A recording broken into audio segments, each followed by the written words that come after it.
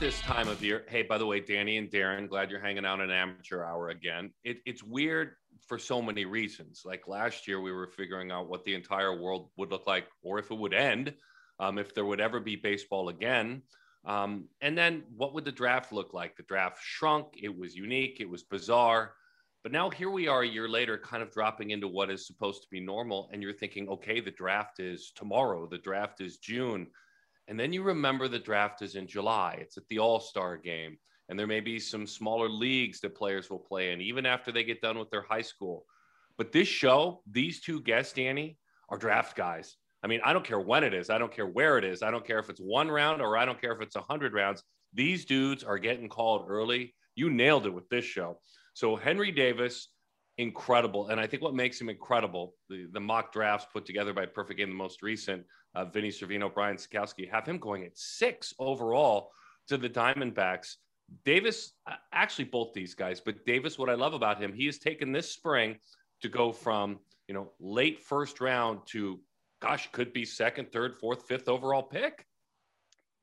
He's incredible. And I'm so excited that we got them. It's harder and harder these days to get guests because not only are they rounding the corner into the postseason, but they have finals. Like school is ending for them. People don't really realize that their SIDs are really taking extra care of them right now to make sure that they're paying most attention to their grades and the work that they have to do to get ready for their games. And Henry Davis, I was so excited to get a chance to talk to him because I've never talked to him, but just watching him, reading about him, Darren, dude, this guy doesn't miss the ball.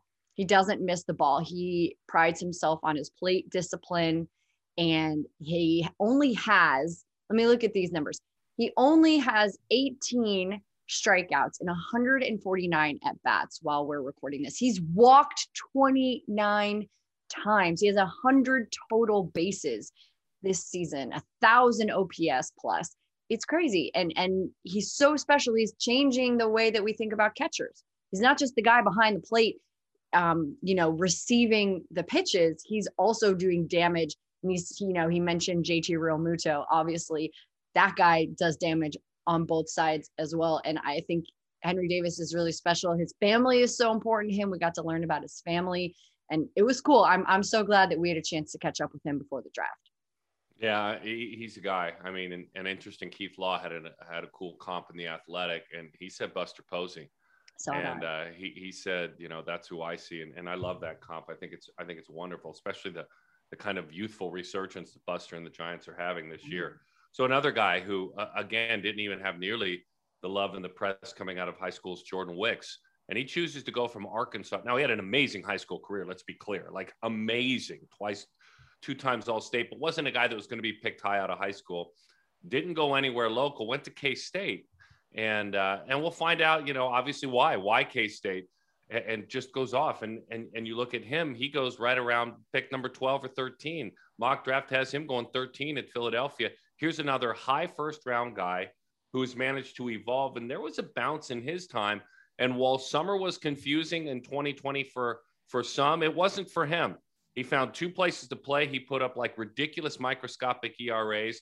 And for Wicks, much like Davis, I'm excited about finding out the science of how this young man was put together, what brings him to this point.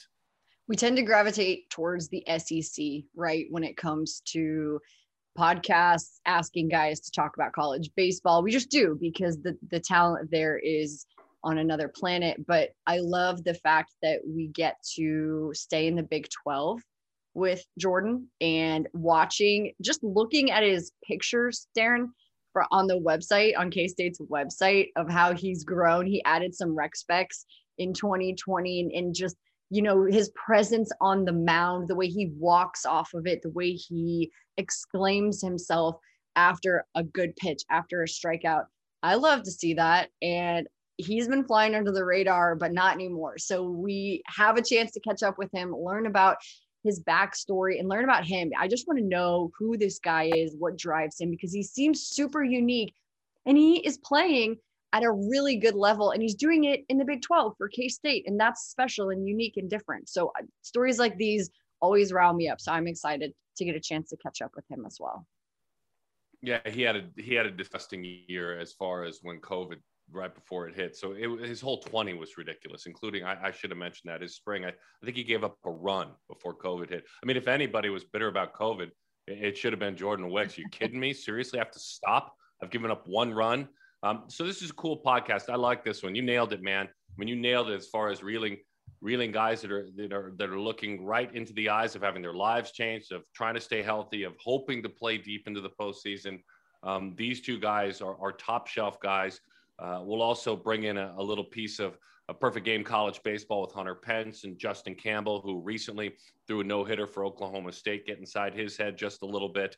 Excited to do that because he's a Shohei Ohtani-like two-way player, as I get to call his games for the Angels. A couple of scout-size segments as a couple of the great PG scouts and leaders will open up their notebooks. So that's it. This is a hell of a podcast. I mean, again, kudos to you. I'm excited to have these talks. We have Louisville catcher Henry Davis, and I'm really excited to catch up with you. You and I haven't had a chance really to get to know one another, but your name just continues to rise, I think, over the past 3 now seasons that you've been in college, a student athlete, and just kind of looking at some of your numbers from 2020 and seeing the potential that you did have coming into that season. And then we move ahead to this season, and man, your numbers are ridiculous. I don't have the whiff rate numbers, but just kind of reading about you and the plate discipline and the pitch selection that you have is kind of in a different galaxy than everybody else right now. And I was looking at your numbers. You've only struck out 18 times and 149 at bats. You've got 29 walks. Your slug percentage is 671. I mean, your numbers are ridiculous, and you know this, but I want to know like the secret. What is the secret behind that plate discipline? Because you are still young and you're still developing. So tell me what you do to work on that. Well,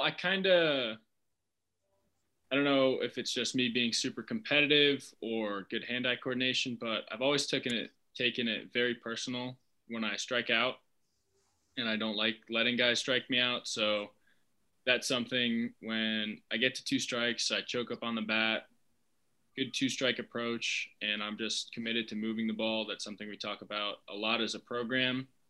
I think the plate discipline kind of grew as I matured. I mean, as a freshman, I didn't strike out much, but I also didn't walk a lot. And then kind of understanding as a hitter, like if I'm not going to strike out a lot, it means I'm putting the ball in play or making contact. I don't know, so 80-90% of the time I swing the bat, like I got to be swinging at really good pitches.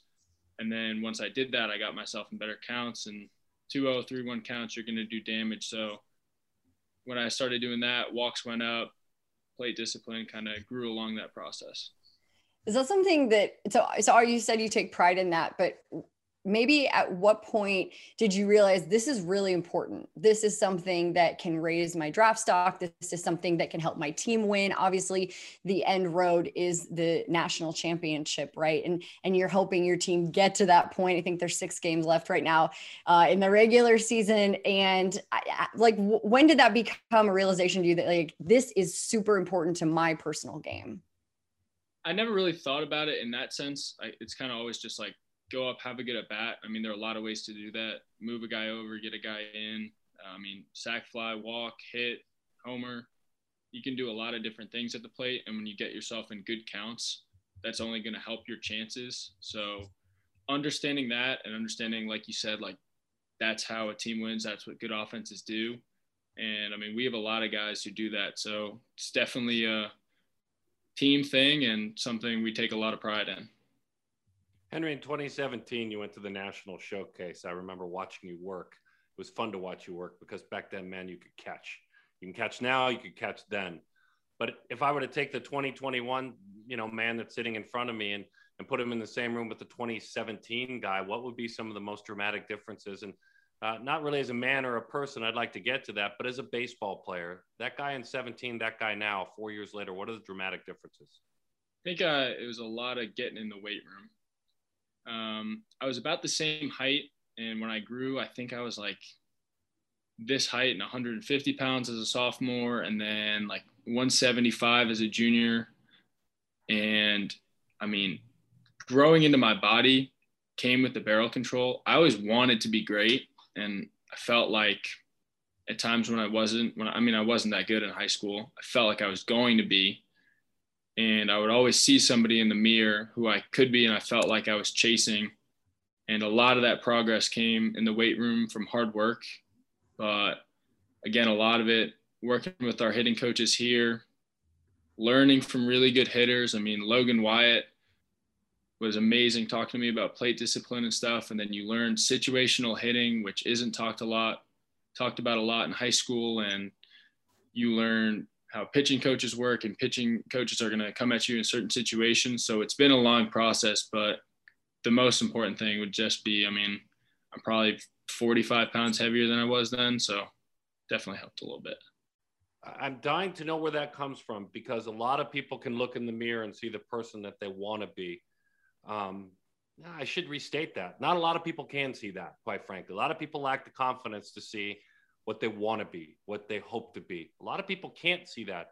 So where does the background come from that, you know, when you were going to national in 17 or playing travel ball for Tri-State Arsenal before then, and you looked in the mirror, where does the background come from that you were able to do that? You were able to forecast yourself. Again, not everybody can do that. They hope it goes well, but they don't truly see it. Does that make sense? Yeah. I mean, I've been that way my whole life. And even as I was a 12-year-old kid who grew late. And I remember going to Cooperstown and everybody's like 6 foot and talking about dudes throwing 80 and stuff. And I was still like 5 feet tall. And, you know, you see yourself compared to all these guys. And I didn't feel like at a time where there were a lot of factors separating us, like the height or the weight or guys hitting puberty early. I mean, I still felt like I could do it. So it's something that stuck with me since I was a kid. And I've always wanted to win. I've always been super competitive. I mean, huge sore loser in board games with the family. And I think it kind of grew as I grew as a baseball player, as I grew as a competitor and a worker. So it's been a long process, but definitely all adds up. So everyone loves to compare, right? That's the name of the game. You know, like this guy comps to this guy comps to this guy. And I don't want to do that with you, but I do think the catching position is so interesting because I think it's evolved a lot, even in the past couple of years, and in the way that the position is on the field, the way that catchers are handling the pitches. There's so many different things I feel like that the position has evolved into, and the evolution of the athlete who is the catcher. It's not just the guy who's behind the plate, who's not swinging the bat as well. I think that you're so true to that.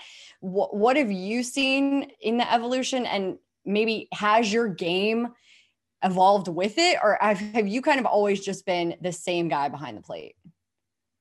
I think I was better at catching and throwing early on. And as I got stronger, I could hit the ball a long ways, but the hit ability came later as I grew and matured in the batter's box, because a lot of its approach. You can be a good hitter with a bad swing, but if you're a bad hitter with a good swing, you're not going to see the results you expect. So learning that and understanding that, growing as a hitter and not a swinger through college, has definitely helped. I mean, in the game of baseball, I really like how guys receive, and I know there's a lot I need to learn and get better with on that side. So that's something I'm excited about, because having potential on that side is something, I mean, if you tell me I can grow in a certain area, that it's only going to fire me up. So understanding that, and I mean, I look at guys like JT in the big leagues, where I want to be as close to a 5-tool catcher as there is, where I can run a little bit, I can hit, throw, defend, do a little bit of all of it. Okay, you're also a New Yorker, and I think that is so cool, and I want to give you all the love, because we're giving love to everyone else, right? New York kids, it's a different ball game when you're coming from New York, playing in the different weather and whatnot, and also just not always getting the looks, right? Like if you look at your PG rankings when you graduated from high school, you've clearly gone above and beyond what anyone was projecting you to do. Can you kind of just speak to being a New York kid, playing baseball in New York, and maybe why that makes you a little grittier than everyone else? I mean, I think the cold weather might have a little bit of factor to do with that. I mean, we never have the best high school facilities, and a lot of fields you play on don't have with have a fence on it, but that doesn't really affect how anybody from there loves the game or appreciates it. I mean, you grow up on it. A lot of people there are Yankees fans, and I mean, that's a baseball city. So it's part of us, it's part of the culture. And I mean, New Yorkers are tough. So that's something I grew with and I tried to carry here. But I mean, in regards to projections and stuff, I never really feel like any of that's real. It's just a guess. So even when now some people might be higher on me than they were in high school or whatever, I try not to believe it either way, just because if I felt like they were wrong when they were low on me, why would they be right now? So try and keep the blinders up as much as possible and just work hard no matter what the projections say. All right, anecdotes, if you don't mind. I'd love for you just to give me a couple of anecdotes, really just one anecdote about each person I'm going to ask you about. You know, a quick story as to why this person is important to you and maybe how they've impacted your life. And if you have a quick memory about when that occurred or what occurred, that's indicative of your relationship. And let's start with Coach McDonald and, you know, maybe a moment in time when you two spent time together or he was in front of the entire team that, you know, really signifies your relationship. I'd say he really showed me how the small things add up to winning when I was a freshman. I remember like one of the first practices on a Monday.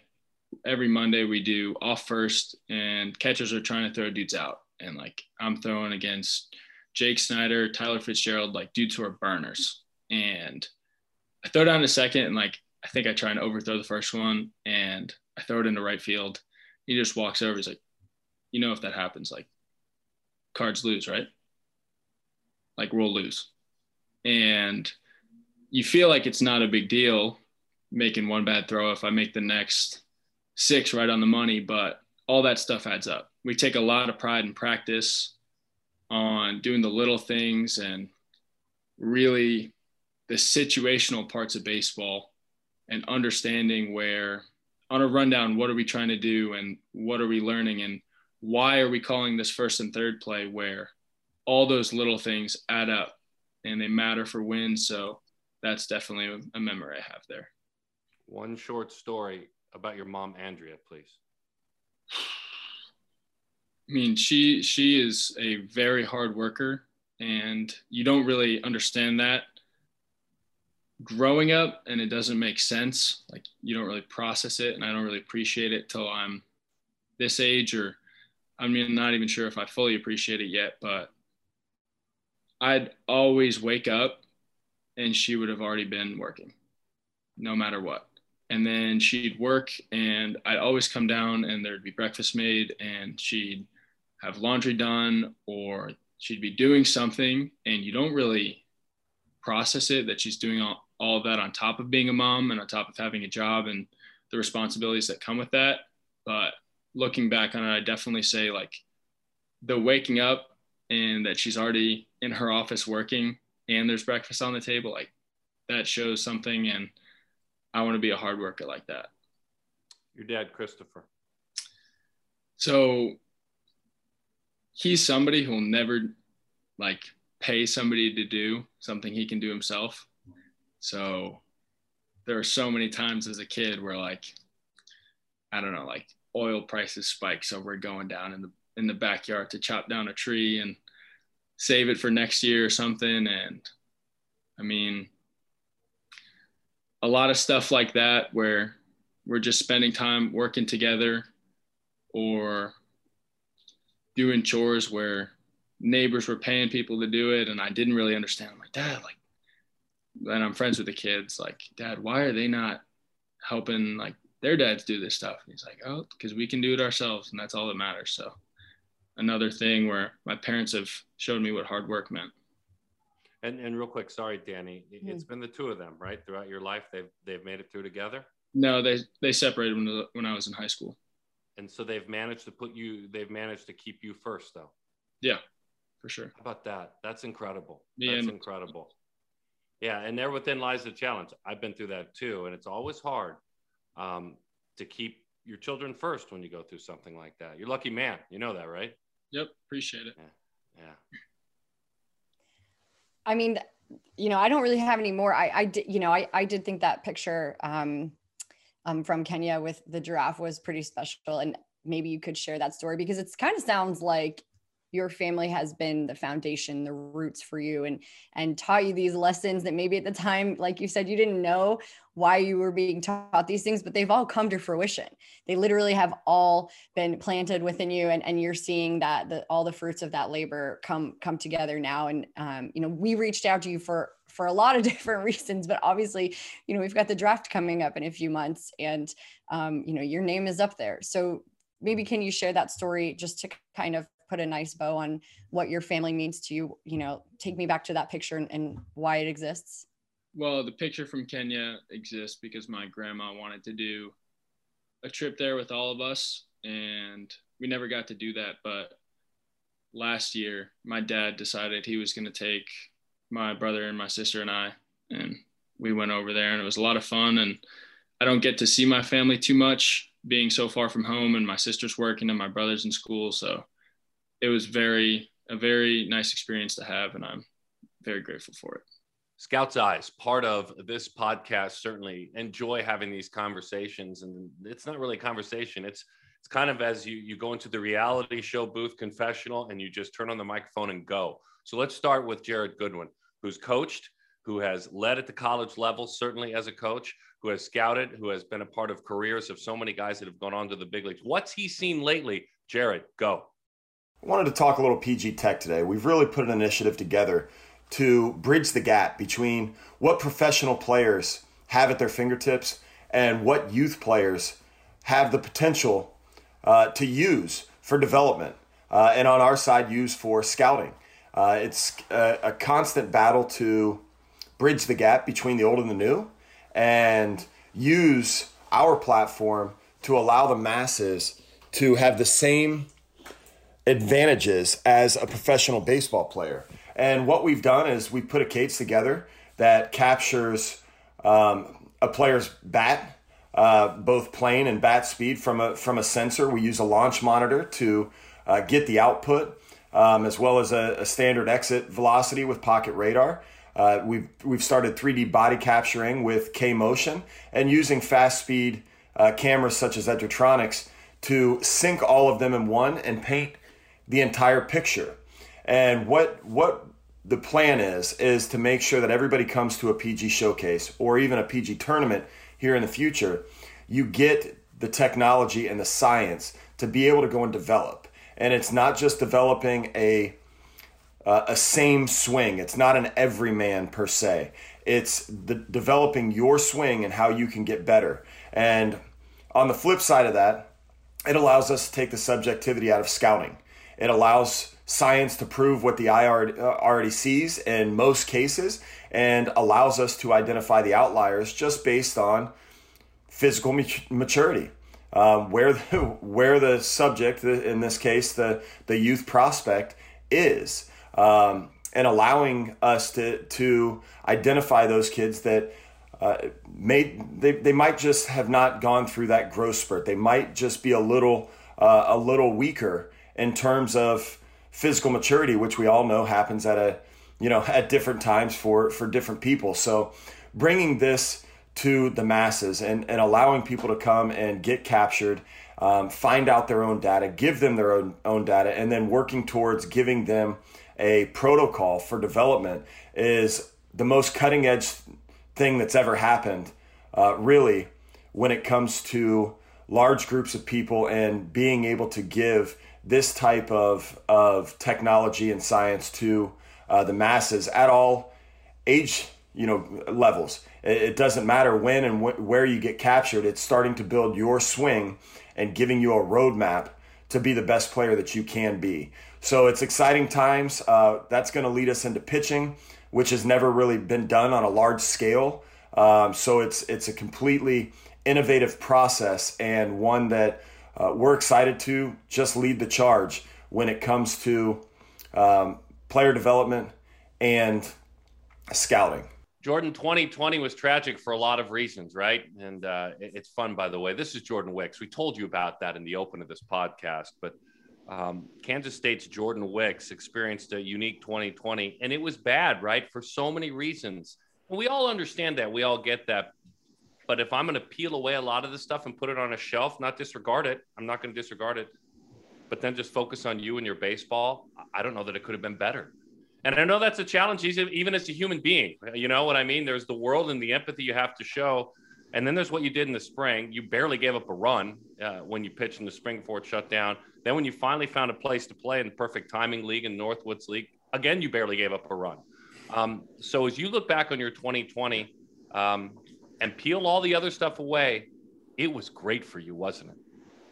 Yeah, you know, it was a blessing in disguise is what I like to refer to it as. You know, there was obviously a lot going on in the world, and you know, the way I looked at it was, you know, I still got to find a way to get better. I still got to find a way to get better at the little things, because, you know, a lot of what's going on in the spring right now is what you were able to get better at last year, and using that for competition this year. And so the experience in the Northwoods was great for me. You know, I got to face a lot of good competition. I had to try out a lot of new things. And a lot of that new stuff that I tried in the Northwoods and was able to get a lot better at has helped me a lot in the spring. Are you, and the one thing I read about anyway was the evolution of both your breaking balls, the curveball and the slider. Are you a two breaking ball guy? Expound upon that if so. Yeah, I have to. I'm probably more of a primarily slider guy. We use the curveball later on in games. You know, if we need to mix in a fourth pitch, give them a different look. But for the most part, it's a 3-pitch mix right now, and we can dump the curveball in later on if we need to. So, but you did find last year in that wild 2020, you found both of those. If it were the stock market and I was investing in both, I would have made some money. Is that correct? They both really rose in the stock market? Absolutely. We definitely made some adjustments, especially in the slider. Like what? You know, like what? Go ahead. I'm not going to wait for you to answer. Tell me what adjustments you made. Yeah, so I changed grips. You know, I went kind of digging through the internet, looking up different pitchers who really specialize in sliders, what they were throwing. And two of the guys that I really looked at were Patrick Corbin and Dustin May, what they do with theirs. And there were a lot of similarities in their grips. And so it was something to where, like, if I look at it and I go, okay, this is something that's comfortable for these big leaguers and they're at a stage where I want to get to, you know, maybe it's something I play around with this certain grip. And I started throwing it. I liked it. You know, I made a little bit of adjustments to it myself, you know, just the way I hold it, where I put my finger pressure, that sort of stuff. But, you know, it was something that I tried. I liked it a lot, and I use that grip to this day. I find all of this so interesting because we often ask guys, who do you look at when you're trying to model your game, or who do you like? And a lot of the answers we hear today from guys are, I'm looking at myself. We're hearing less and less, I'm watching this guy, or I'm looking up this guy. I love that you went and looked at different guys and pitch grips and the evolution of a player and being comfortable with who you are, but taking little pieces from other guys, right? And other places is so important. I want to learn a little bit more about who you are and how you became who you are, because I see you on the mound, I see your swag, I see your personality, and I love it. I love who you are. And I don't even know you, but I love watching you do your thing. So when did you kind of get really comfortable with who you are as a person and as a pitcher? Yeah, I think a lot of it happened in 2020, honestly, you know, where I really got that confidence at this level, you know, because pitching and having that confidence at the high school level versus the college level are two very different things.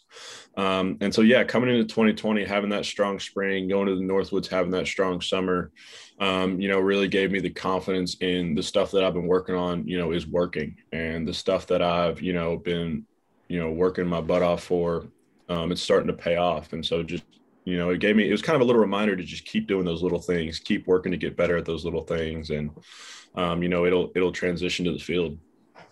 You're an Arkansas kid. You didn't travel too far for school. I'd love to know how you made the decision to go to K-State and play for their program, be a student athlete there. Yeah, you know, Kansas State was a team that showed interest in me about my junior year. You know, they came and watched me pitch, told me they would like to have me on campus. You know, I came up here and everywhere I looked in Manhattan, you know, it was all about Kansas State. You know, they're purple, they're all about the Wildcats. And you know, it was something that I loved the atmosphere. I loved, you know, how everything's about family. You know, because that's something that really like resides well with my values. And so, I thought it was a perfect fit for me. And, it's one of the best decisions I've ever made. Why so comfortable your freshman year? I'm buying in on the 20 thing because we've talked about it a lot, and you gave Danny an answer about it, which makes sense about kind of getting comfortable in your own spikes. But you and I both know that you're not supposed to go from high school to the Big 12 and be the Big 12 freshman of the year. That's not supposed to happen. That's for position players. That's for guys that, can run really fast and stuff like that. What was it? And I think it's cool because I want to dive deeper on this, your current relationship with your high school coaches. But what did they do, your high school coaches, to prepare you at Conway High School to be a dude that was the Big 12 freshman of the year? Again, you're not supposed to do that. Well, yeah, they threw me in the waters early. I started pitching and hitting in high school as a freshman, going against juniors and seniors. So, it was something that I wasn't foreign to. It was something that I had done before, playing against guys that were older than me. And I think one of the biggest things that's made me never afraid to compete against people older than me is, I've got an older brother who's 8 years older than me. And when you grow up him beating on you in about every sport possible in the front yard, it kind of prepares you for anybody that you're going to run into out there on the field. I love that answer. Hey, by the way, your high school coaches' names. Tell me some names of the guys who impacted you. Yeah, Noel Boucher is my high school head coach, and then Barry Luters was our pitching coach. And they're coming around now, huh? Mm-hmm. Yep. They try to come to as many games as possible. It's awesome. I definitely couldn't be here without their support. And it's cool. It's interesting because, interestingly enough, I'm 51, and my best friend and my mentor still, who I can be really brutally honest with, is my high school coach. I mean, he's in good health, and so that may not go away. You're lucky to have him. It is nice, isn't it? And it's nothing against Coach Hughes at all. I mean, you have great coaches. They've done a great job with you. But it's nice to have another separate sounding board, isn't it? Yeah, absolutely. I refer to it a lot as, my inner circle. I've got an inner circle of people that, I trust their opinion. I know their opinion. I know that they're going to give me an honest opinion in what's best for me. And I know I can listen to those people, because when you start drawing in opinions from 10,000 different people from all sorts of different walks of life, that's when you get pulled so thin and you can't focus on what you really need to get better on, what really matters. And so, having that core group of people that, has your back and has your best interest at heart, it's been key for me. Danny, I'm gonna have to lean back and turn it to you because the maturity is overwhelming. I I'm know. uncomfortable with someone that has a better and deeper perspective than this old man. So you go. Wait, how old are you? I'm 21. Okay, 21. All right, 21 years old. So this inner circle is so special. I love hearing that. I'm also still very close with my high school softball coach, and I adore him. He's made the biggest impact in my life, and he knew me at a really special time in my life. When you're a high school kid, there's a lot going on, and those coaches who can really make an impact in that way become lifers and day ones, right? And inner circle people. So they know you really well. I want to know, if I'm in the box facing you, who are you? What do I see? Like, describe what I'm looking at on the mound. It's definitely intensity and fierceness. People give me crap all the time because, I'm a completely different person on the field than I am off. It's like two complete opposites. Off the field, I'm pretty laid back. I like to joke around and laugh. When I'm pitching, I barely talk. It just looks like I'm mad at everybody when I'm out there on the mound, and I get crap for it all the time, and it's pretty funny. I love that. And I think that comes through. And I didn't want to call you Jekyll and Hyde, but I'm glad that you said that about yourself instead of me. And I think that's pretty cool. When you watch major league games and you see, you mentioned a couple of guys, Patrick Corbin and Dustin May, when you see them and when you watch big league games, what else do you take? Like, what else are you absorbing right now from the game that you think, I like that? That's cool. I'm going to write that down and keep that for later. Or I don't know if I love that. I don't think I'm going to pick that up and take that on with myself.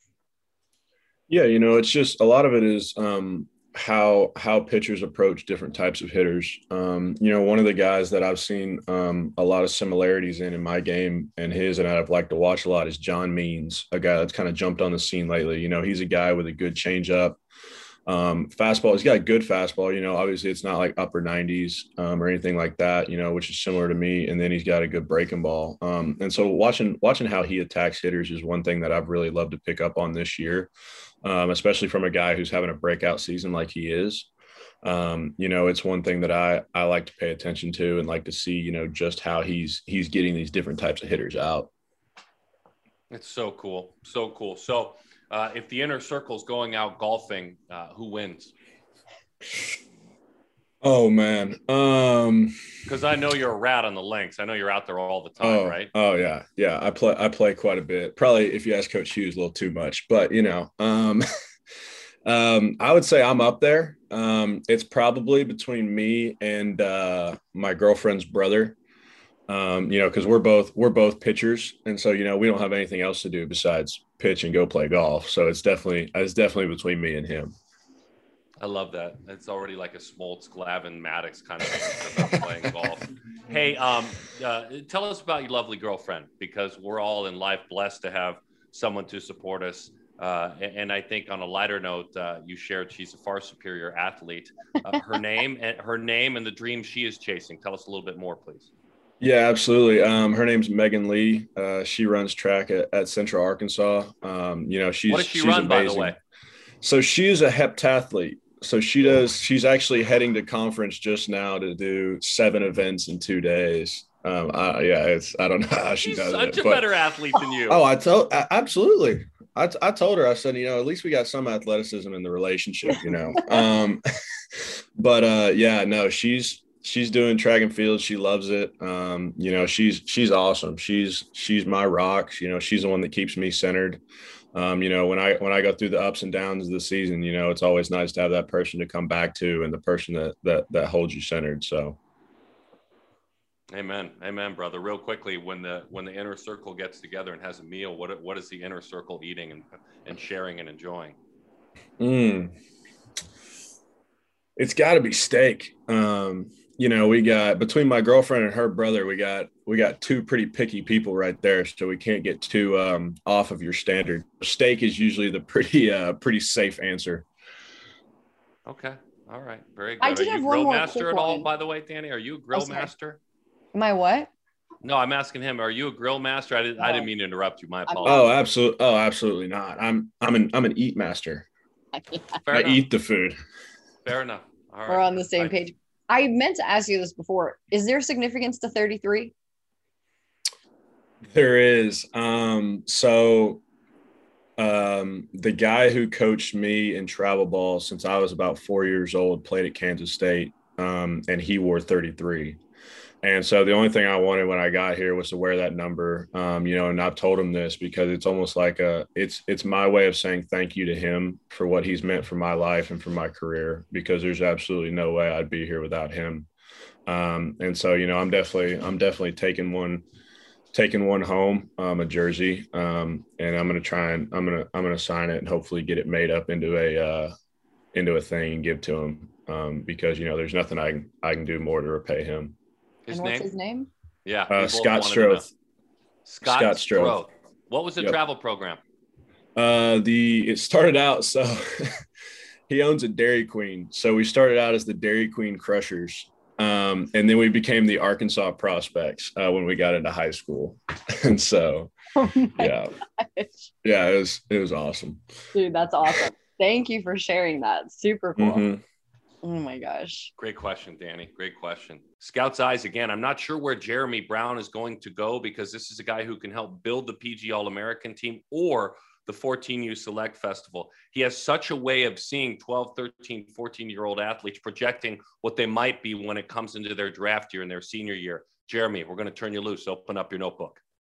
I figured this week I'd take a little bit of time and kind of talk about the recruiting process, how it's going, how things have really expedited since I personally have started at Perfect Game about 8 years ago.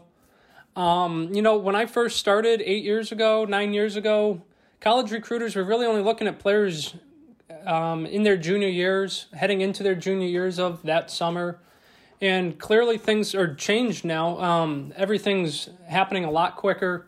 We're seeing 13, 14 new players coming off the board. A couple schools already have a few 2025 commits, and that might be putting pressure or some unrealistic expectations on other players. And I just wanted to take this time to say it's going to happen. It's going to happen at your own pace. Let's not force it. The recruiting process happens differently for everybody. Whether you're a high-level D1, a D2, a JUCO, you're going to find the right school, and part of the whole experience of committing, is finding that school, finding the coach that fits, finding the program that fits, and, of course, the academics. Does it even have your major, the schools you're looking at? Because that's just as important down the road. We see players asking, hey, should I commit? And I feel like if you're asking, do you need to commit, you might not be ready to commit. You have your whole high school careers ahead of you. We just saw South Carolina pick up a top 200 ranked player in the 2021 class a couple days ago, and he took his time. He out of Kansas, I believe, found the right fit, found the right school, and just like that, he's an SEC caliber player, has an SEC home now, and it goes to show that if you have the talent, schools will find a space for you. They'll find some recruiting money for you. And just with the summer starting up, college coaches are going to be able to get back out this year. They're going to start being able to evaluate in person again after over a year hiatus. And with that, you're going to start getting those recruiting letters, the phone calls, and it's a hectic time, but at the same time, it's something you need to sit back and enjoy the process. Don't rush it. No need to rush it. If you have a favorite school and they come out and they seek you out and everything fits, why not pull the trigger? But at the same time, if you're waiting for a certain school, if you have questions, if you want to take your visits, it's okay to wait. It's okay to take your time. And I just wanted to take a couple minutes here and talk through that because we do get a lot of questions. And the most common answer to all of them is find what fits for you. And I think if you do that, if you do all your homework, do your research on the schools, on the coaches, you're going to make the right decision. And at the end of the day, you're going to be extremely happy because that is your school. That is your home for the next 4 years upon graduation. So something unique happened within the last couple of weeks in college baseball. Justin Campbell, who's a SoCal kid who pitches at Oklahoma State, threw a no-hitter. And he's an interesting follow because he did it to Kansas. And the no-hitter is part of what has been a magical journey. This is just his second year in college. COVID cost him a majority of his first year. And he wants to stick to his guns in being Shohei Ohtani, right? It's a SoCal kid. He understands who he is, but he, for Josh Holliday, wants to pitch and he wants to hit. And when you throw a no-hitter, I don't know what that does. It says, well, you're going to pitch. There's no doubt you're going to continue to pitch. He's hitting very well, not elite level. So it's going to be an interesting follow. Here's the bottom line. I love when Hunter Pence, who's the co-host of my show. Yeah, that's right. That Hunter Pence. It's Perfect Game College Baseball every Tuesday, 10 o'clock, Sirius XM, ESPNU. Takes all these elements. I love when he takes all these elements of an athlete like this young man, Justin Campbell, gets inside his head. Here's a piece of that conversation. I think it's important, and I really appreciate that, Justin, that you talked a little bit about you woke up not feeling that great. Don't think you have the best in you. Arm's not feeling that great. And I think a lot of pitchers and a lot of young kids, they don't know that this happened. And obviously we know the end of the story. You threw a no-hitter, a 9-inning no-hitter in college baseball, which I'm going to shine some light on you. I think college baseball no-hitters are way more difficult than almost any other place because it's a very offensive league.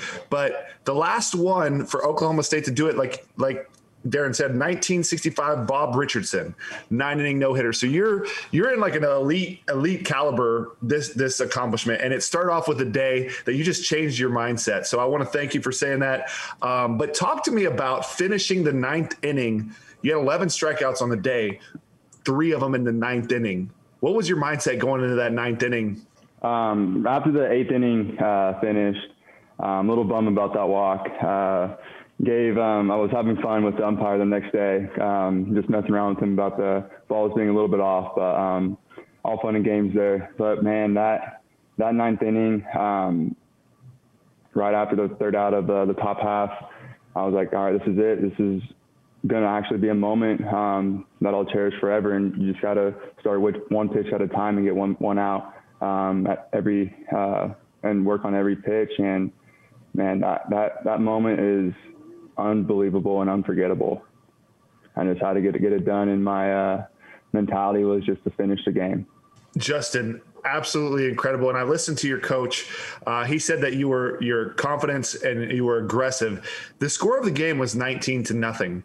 So this wasn't like, oh, the wind was blowing in, it was a bad hitting conditions. Obviously, like, your stuff was on par. And I have to just commend you on having that mentality to stay locked in a game that you're so far ahead and to finish with confidence and aggression. I think this is honestly a story as a mental part of the game that I would want to share or have you talk about, maybe write in your notebook. Is there anything that you did in particular to kind of like re-tap into that, or are you just embracing it and enjoying it?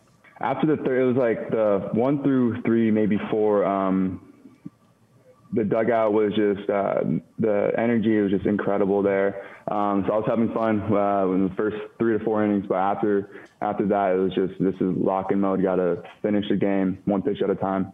As a Big 12 two-way player, as a guy who has a 354 on base and who also, by the way, has thrown a 64 very effective innings, follow me here with this one because I call his games in my other day job. How much intrigue do you have in watching how Shohei Ohtani tries to pull off what he's doing with the Angels?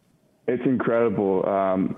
When I'm able to hit and pitch for myself, that day is just very, very exhausting, and I just don't know how he does it for, especially at the big league level. But watching him do it, it makes me want to be exactly like him, and hopefully I can be a role model for younger kids down the road. So it's funny, I'm around a team, and this was a fun show, that has veteran catchers in my other gig with the Angels, calling games for the Angels, which I adore, by the way. It's all kinds of fun.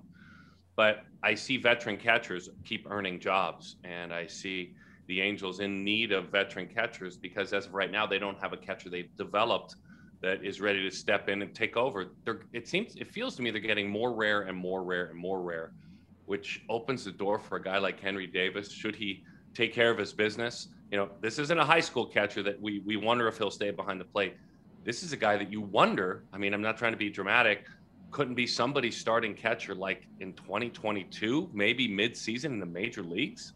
Yeah, I definitely think he could. And I think his bat is really important to who he is. He prides himself on his plate discipline, and he's clearly put in the work. That's been the most important thing for him. And he's evolving with the catcher position. And I think that you totally hit the nail on the head when it comes to that position. And there's guys who aren't evolving right now. And there are guys who just don't have it, but teams need a guy like Henry Davis. And I, by the way, thought that he was so well-spoken, his sentences completely put together. He never missed a beat. He really thought about what he was saying. He often took a second to think about what he wanted to say. And I appreciated that, but no, I totally think his bat is ready. He said that his receiving skills behind the plate, there are some things he still wants to work on, but man, his bat is really good. And for a catcher, people don't care about that anymore, but Henry Davis cares about that. And I think that's going to be the difference for him. Yeah. I think they do a little bit though. I mean, I think, you have to, I think what's interesting is I think he catches at a level that's going to have him getting there fast. And you're right. He's got to have to hit. To me, that's where he's going to have to prove himself instantly. I mean, that's this summer. He may go do something in the College World Series. That's all well and good, with all due respect. I'm thinking big picture. He's going to be playing somewhere this summer. And so it's going to be interesting to see it happen right away. You nailed this one. I mean, Jordan Wicks, Henry Davis, these are guys that are going to have their lives changed forever. And that's what I think is fun about this job. And especially with a college player. What I think is fun about this job is we're talking now in May to a man who is going to have his life changed forever. And, it's pretty cool. And a man who may be in big league spring training next March. So both these dudes may have a chance to do it. So this was fun. We had a good show.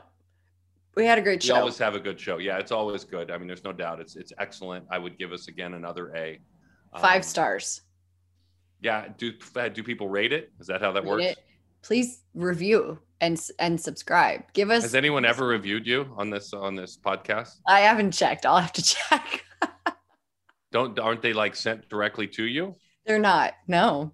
Mm-mm. Well, you should go. Do you have like an actual mailbox where you live, like where you can take your key and open and check if you got any letters or anything? In New York City, we do have mailboxes if you're the special lucky ones. Yeah. So I'm a special Go lucky check. one. Maybe the reviews have been mailed to you. They've been mailed to me in my mailbox by pigeon carrier.